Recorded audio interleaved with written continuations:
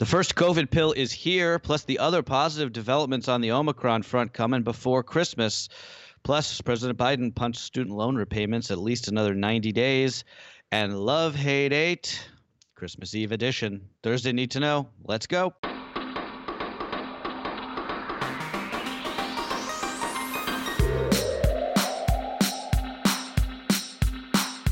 Good morning, everybody. This is Cheddar's Need to Know podcast for December 23rd. I am Carlo Versano here once again with Baker Machado.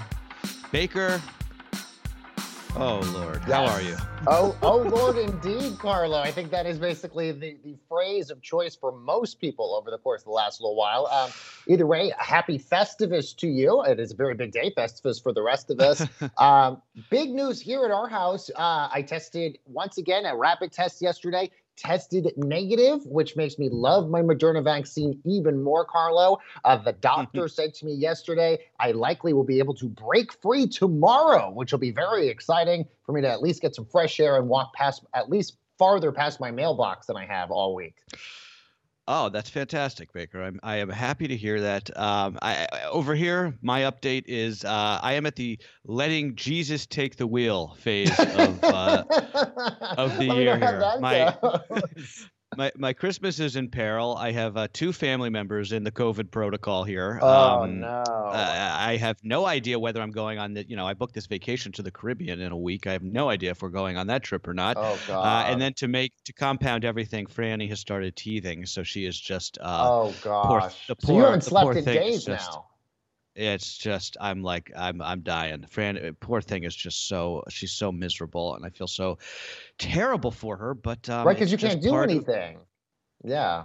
It's crazy, right? Because when you become a parent, they tell you about this, but you don't really understand it until you become a parent. But it's like when your child is in pain, it's such this visceral reaction. Yeah, like you want to help. You want to do something. You just want to absorb the pain yourself. I've never actually felt that before. It's really something. I mean, I know every parent out there is like, oh, no kidding, Carlo, welcome to the big leagues. But it's a remarkable feeling when the first time it happens, and that's just sort of how I felt. But anyway, Jesus is taking the wheel, and we're going to get through the rest of this year, come hell or high water, right?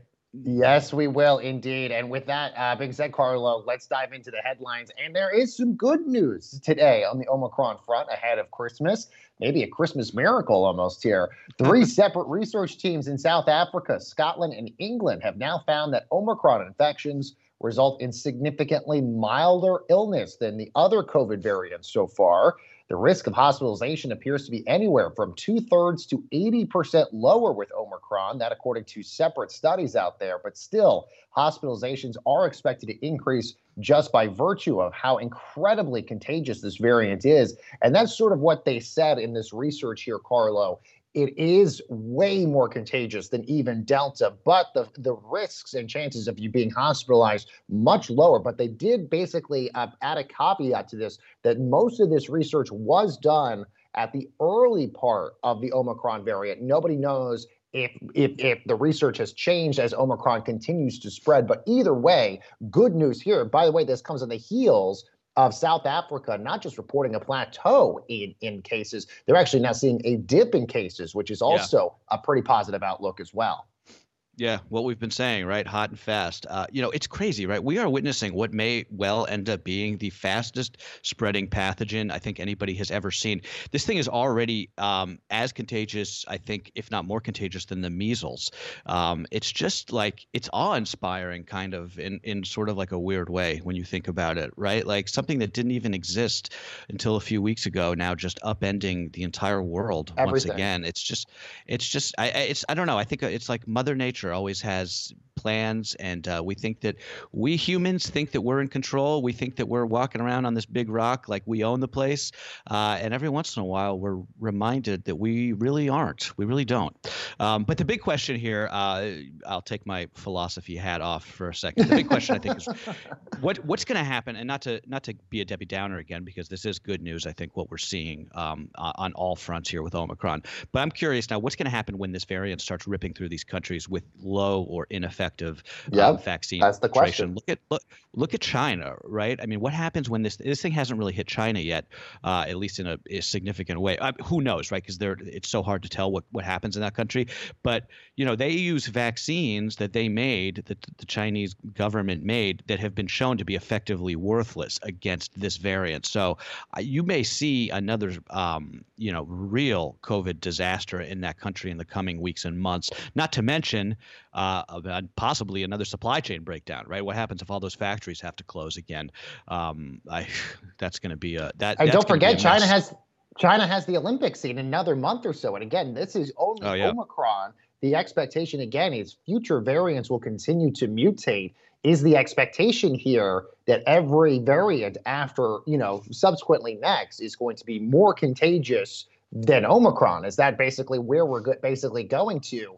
But if anything, it has also shown us that the vaccines and the therapeutics that are on the market have been able to at least mitigate some of the most severe parts of the disease, which I think is also really impressive so far, especially given the fact that a lot of these companies like Pfizer and Moderna said that they would have an Omicron-specific vaccine within the early parts of next year as well. And on the therapeutic front, some even better news here coming from Pfizer, the FDA approving that first pill to treat COVID, adding a new and effective tool to the national toolbox of vaccines and treatments. It's Pfizer's Paxlovid. It is now authorized for any high-risk patient over the age of 12 who weighs at least 88 pounds and has tested positive for COVID. They can get a 3-pill twice-a-day, 5-day treatment course via prescription. Albert Bourla, the CEO of Pfizer, had already indicated, based on the fact that these pills have basically been sitting in like a supply warehouse for the last few weeks. It was just basically waiting for the government to give it final approval. But Albert Bourla basically said these now basically are shipped and available now for doctors to start prescribing to patients. And we should note, this is for if you've already tested positive and you're basically about to be hospitalized for COVID-19. This basically brings down the severe symptoms of what you would be having with this. The hard part is you basically have to get it prescribed within 5 days of onset of your symptoms here. So that's the most important part. If you're starting to feel the symptoms, immediately go get checked out and get this pill if you can.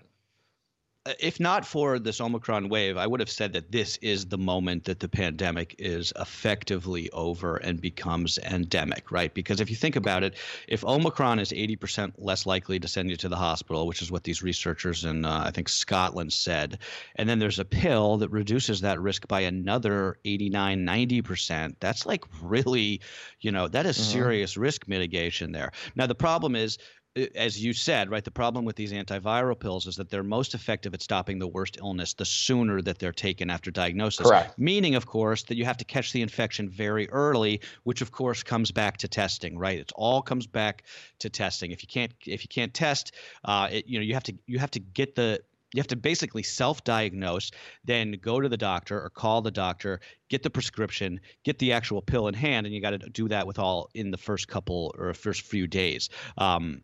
But still, I mean, remarkable. The one question I have about Paxlovid, and I should know the answer to that, and I don't, is whether the Pfizer's lifting their patent on it, because this is a pill that they need to be shipping out around the world. They got to be making this thing in sub-Saharan Africa, in India, in China. Right, a generic version. I don't know. Yeah. I don't think they have, Carlo, at least according to the reports that I've been reading so far. We should note Joe Biden has said that the government is going to get millions of doses of these. And the hope is that this would be free and basically covered by the government if you need it.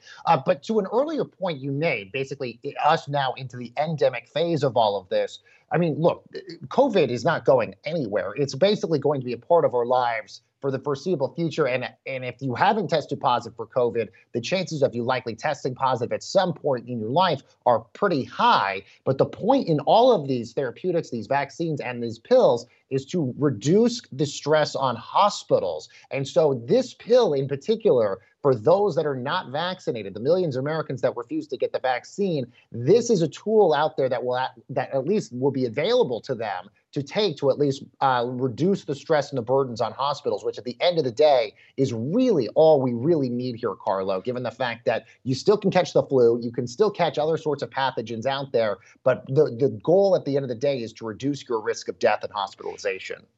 Well, right. And Paxlovid is, I mean, think of it as the Tamiflu of COVID, right? It's going to be this major step towards normalcy because if you don't have to worry about going to the hospital, COVID really is just the flu, right?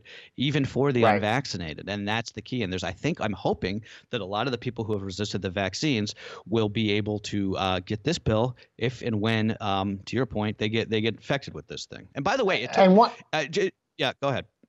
I was just going to say one other quick thing. And by the way, the other thing that's interesting is you have to take this in addition to an HIV drug, which is big. But in terms of the marvel of science here, I just want to say one quick note on this, given the fact that, I've known a lot of people who have lost a lot of close loved ones during the HIV, epidemic in the 80s and the 90s. It took forever to create HIV drugs to combat what happened back in the 80s and 90s. It took 18 months to create this antiviral pill for COVID-19. It took 20 plus years to create a lot of the drugs and therapeutics out there to combat HIV. So it's sort of a marvel of science in terms of what they've been able to create here. Yeah, and you got to hand it to Pfizer, man. Pfizer has been just on really top impressive. Of this from really just a really impressive company. Yeah, absolutely. Meanwhile, let's talk about what's happening in Washington. Big news here from the White House. They're extending that pause on federal student loan payments now until May of next year. Those payments were set to restart on February the 1st, but President Biden pointed to the new COVID wave as the reason for the extension here. Now, many progressives have been pressuring the president to either keep extending that moratorium or cancel debt altogether. Biden had campaigned on a blanket promise to cancel at least $10,000 of debt per borrower, but has so far focused on instead just pre-existing loan forgiveness programs. This was heralded by Chuck Schumer and Elizabeth Warren yesterday. We should note they've been asking for $50,000 worth of canceled student loan payments. But you also have to think, Carlo, a lot of these people who are paying on average, I think the average student loan monthly payment is about $400 a month. That has been money that has been allocated to other parts of people's budgets over the course of 2 years because they haven't had to pay it whatsoever. And so for a lot of these people who are still just basically making ends meet just to basically survive during this entire situation, having to put that $400 back towards their student loan payments was going to be an incredibly difficult scenario for a lot of Americans out there. Yeah, it's a real burden. I mean, myself included, right? I'm one of these. I've been on this moratorium now for a couple of years. The thing with student loans, right? There is a real moral hazard, I think, to just canceling student loan debt outright. Even though, again, I would be personally in favor of Biden doing it because I have, I think, something like $50,000 in debt from grad school that I probably won't ever pay off unless I really hit it big time. But, remember, over half of the debt out there is held by graduate degree holders, people like me, and only 14% of adults in America hold graduate degrees. So I actually don't think the taxpayers should be on the hook to help people like me out, right? I don't. It's $1.7 trillion of debt, Carlo. We, as Americans, have more debt tied to our student loan payments than we have in credit card debt. That just goes to show how much of a big problem that is. Well, don't get me wrong. The student debt crisis is legit, and it is something that needs to be addressed. But the problem with just doing like a blanket cancellation, first of all, it lets colleges off the hook for this huge inflation that we've seen in tuition over the last couple of decades. I was just looking the other day, the University of Richmond in Virginia, where I went, $60,000 in tuition for this coming year. It was $30,000 when I went, and that was a lot then. I mean, is there any other durable good or service that you use that has doubled in price in 20 years, even though the actual outcome, the thing that you're getting at the end of the day, is precisely the same? That's the thing that I think we need to focus on. So if I were the president, I mean, I would focus on forward-looking ways to address the student debt issue. I don't know. I mean, could you do an executive order on interest rates? Why are Becky pays something like 10% interest on her student loans? It's crazy. Oh my God, that is insane. Yeah, I mean, because she has to do it through private, through private banks because she's not an American Right. citizen. So that's how they bamboozle her there. Or is there a way? Here's what I would do if I were president. I would figure out a way to force colleges to refund students out of their endowments for some of the worthless degrees that they've been printing. Right? You're Oh, gonna make kids sure. pay $60,000 a year to get a degree in French English? literature. Like that's yeah, Yeah. English. I mean, even political science or journalism. I don't know. It's like that's the focus that I think that the issue is that student debt is just become way too available to way too many young and inexperienced borrowers, and that's a problem that needs a solution. I don't know if just like canceling a bunch of it Well, solves that solution, the flip solves that side to problem. all of this is I also think this is a problem specific to our generation because it's interesting, Carlo. The generation below us, the Gen Z generation, and even the generation below that. I don't think I'm starting to wonder if a lot of people realize it's not even worth it to go to college at this point Mm, because they can go through trade programs, internships, all these other sorts of things to work towards a degree. I mean, some people at Google don't even go to college; they basically just start as coders and work their yeah. way up through Silicon Valley. And so I worry that the pressure was on our generation to go to college because from our parents' generation, and we're straddled with all of this debt as a result of this. But then our siblings are not going to be going to college as much as our generation is because they see how much of a financial burden it has put on all of Yeah. us as a result of that. Franny is going to Let's. either state school or she's going to become an electrician. That's my plan for her. Yes. Well, as somebody who went and got both of his degrees from state schools and has zero debt, but my husband has a lot of debt, I can tell you who is the happier person in this house every single month. Carlo, let's talk about the weather because it is wild. Seattle and Portland could get a rare white Christmas. That thanks to another weather pattern that's bringing much needed precipitation to the West Coast. Most of the country, though, looking at a mild and relatively pleasant holiday weekend, continuing the odd December weather that we've seen throughout much of the country.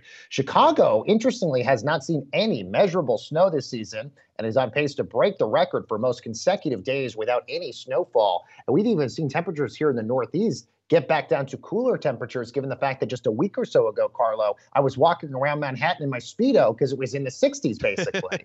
I think that's where you got your COVID exposure, That's where I right? got COVID. Yes, yeah, that was the exposure. The, the good news, though, if you're one of the 100 million Americans hitting the road for this holiday, gas prices down 10 cents from Thanksgiving, according to AAA. Gas Buddies counting 36 cities where a gallon of regular is down a quarter from a month ago. 12 states where the average is back below $3 a gallon.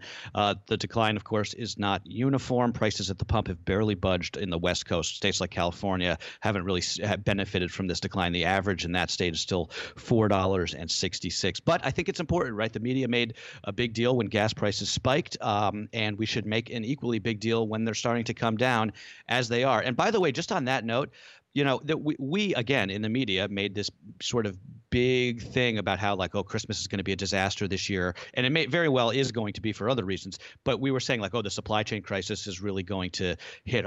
That hasn't happened, right? Everyone more or less, Things are getting delivered on time. except for things are getting delivered on time.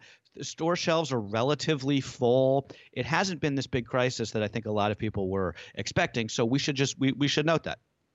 Yeah, and we should also, last thing I'll say on this, travel, still interesting. The amount of people who are still going out traveling this year, still incredibly high. AAA expecting about 109 million Americans will travel either by car or by plane for the holidays through Christmas and New Year's. About 9 to 10 million of that will be through air travel. And TSA is still saying they're checking through about 2 million Americans through their checkpoints every day. So Omicron has actually not tapped down or tamps down any of that travel demand. Let's talk about some cool stuff happening in outer space because NASA going to launch their largest and most powerful space telescope ever built. That's happening on Christmas Day. The James Webb Telescope is intended to be the successor to the Hubble telescope, which has been snapping awe-inspiring pics of the universe since 1990. But the Webb, much more complex and even 100 times more powerful, Carlo. It'll be able to capture images of the outer reaches of the solar system in far greater detail than anything that's ever been seen before. We should also say this was delayed in terms of the launch of getting this telescope out. I think it was supposed to be either today or tomorrow. It was originally supposed to go out, but now it's basically getting pushed to Christmas Day. But either way, incredibly exciting news. It is, and if you follow any astronomers on social media, they're all freaking out about this. About just hoping that this launch goes well. They have to get this thing on its way to its location, which is 1 million miles from the Earth, and they have to do that while keeping all of these delicate instruments cold and protected from the sun's rays. And because the Webb is headed so far out into outer space, they can't really like fix it, right? There's no tune-up options. So any glitch, anything that goes wrong in the launch or once it's out there, it basically renders this $10 billion piece of equipment just a giant piece of junk, floating in space. That's why I think everybody in this industry, in this sort of like space world, is really, a nervous wreck about this thing. But this is going to be great. This is going to be really cool. Hubble has taken some of the most, in my opinion, some of the most insane photographs ever, including a couple. One, the Pillars of the Universe, which is an amazing photo. You should Google if you're not familiar with it. And also this deep field image that the Hubble took a while back of this region of the sky. It's amazing. It's a region of the sky that looked completely empty to the naked eye, right? Just blackness. And then what the Hubble was able to do was, using this like deep field technology, they revealed this little pocket of black sky to be teeming with thousands of unknown galaxies. It's just you look at this photo and you're just like, how could you possibly look at this photo and think that we're the only, life in the universe, right? It's so mind-bending. And these photos that this new telescope is going to be able to take are going to be miles beyond even that. So it's going to be really cool. And I hope that this launch goes according to plan. And there's been so many updates that are happening right now with space, not just the Hubble telescope, not just what Elon Musk and Jeff Bezos and Richard Branson are doing, but also the ISS is also getting a big update as well. So lots of new updates happening when it comes to space. Okay, let's do a little more to know, and then we'll do a little love, hate, hate. All right. President Biden did an interview with ABC's David Muir last night, Carlo. The president says he plans on running again in 2024, but that his health will determine his decision on whether or not he does it. He did say, though, if former President Trump were to run, that would make him more likely to seek re-election as a result of that. I don't know if I'm going to be able to mentally handle the two of these guys running for president against each other again. I think my theory is that it's going to be neither of them on the ticket. So remind me about that in a couple years. Yeah. Meanwhile, the Supreme Court is going to hold a special session on January 7th to weigh the challenges to two of the Biden administration's policies covering these vaccine mandates, these requirements for millions of workers. Policies that affect large employers and healthcare workers will be decided by the Supreme Court, and that will happen now starting on January 7th. Yeah, all eyes obviously going to be not just on John Roberts, but on Brett Kavanaugh in that case as well. Meanwhile, a famous statue at the University of Hong Kong marking the Tiananmen Square massacre has now been removed. Hong Kong has been the only place in China where people could openly commemorate that event. But now that Beijing has effectively taken control of that city, Carlo, no more, as that's why that statue is now gone. It's so sad what's happening in Hong Kong. So sad. Really, it really is. And what an that's amazing such an incredible city too, which is so sad. Yeah, I never got to go when I was in China, but I wish that I had in retrospect. Meanwhile, Amazon Web Services, this time yesterday, suffering its third outage in a month after a power hit at a Virginia data center took down big swaths of the internet for hours yesterday morning. If you get our newsletter, you may have noticed it was 3 hours late yesterday. Don't blame me. This was all AWS.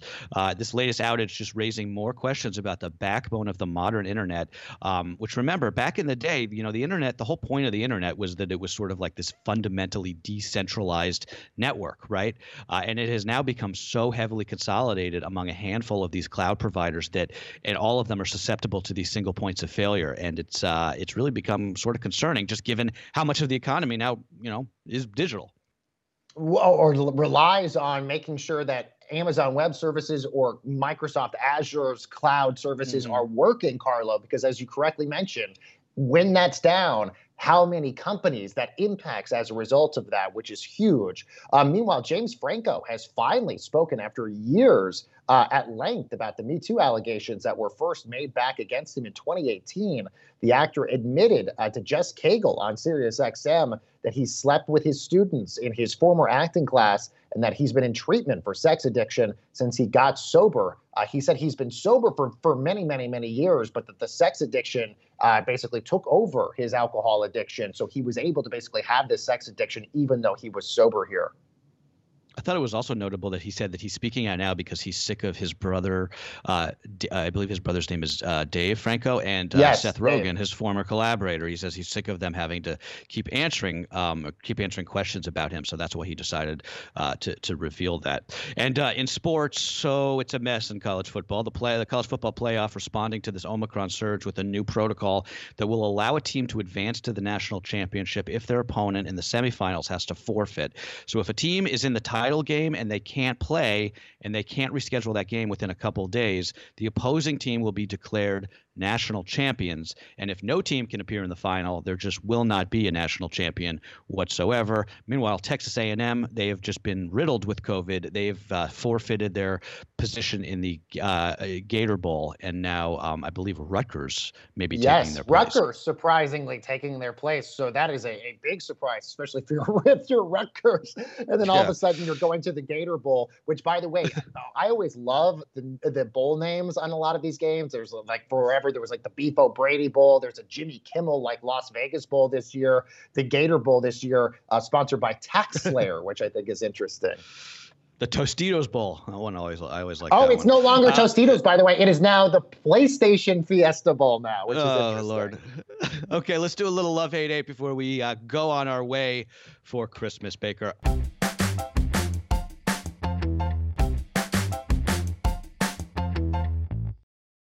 I will start. One thing that we love, making somebody else wrap the presents this year, or every year in my case. The best part about being married is just not having to wrap presents, which is a task that I think that I am genetically predisposed to being just literally unable to do. I simply cannot wrap a present, even if it's like a shoebox and somebody cuts the wrapping paper for me. I can't do it. I put a gun to my head. I will not be able to wrap that box. And Becky happens to be great at it. So it's a perfect thing in our marriage here. We have the same situation in our house, Carlo.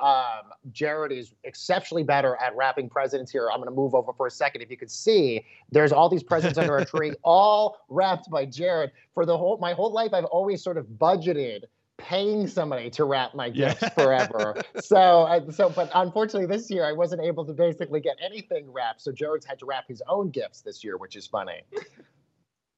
Meanwhile, Carlo, what we hate. Oh yeah, we talk about this all the time. Yeah, the Omicron variant of the novel coronavirus really isn't feeling so novel anymore, is it? Because it's pretty much everywhere at this point, Carlo, and it's just continuing to sink every part of our day all the time. I agree. I hate the coronavirus so much, and I cannot wait to never think about this thing again. And finally, one thing that we ate, 7 fishes, baby. I say it every year. It's the best meal of the year. Yes, it is. I know. The Feast of the 7 Fishes, it's an Italian tradition. I don't know if anybody else out there celebrates it or does it. I think a lot of non-Italians even do it just because it's so good. So hopefully, God willing, I will be enjoying and feeding Franny some seafood tomorrow night. Yeah. You do it on Christmas Eve, right? Because I've always traditionally with my mom, she always did the 7 fishes on Christmas Eve. Since it's just me and my husband this year, maybe we're having shrimp cocktail as part of our 7 fishes this year, which will be interesting. Yes, that counts. Yes, and if you don't celebrate, go get some Chinese food, right? Nothing like Chinese food on Christmas. That's also another great tradition. Okay, guys, that's what you need to know for Thursday, December 23rd. Enjoy the long weekend. Be safe. Merry Christmas, everybody. Baker and I will see you next week.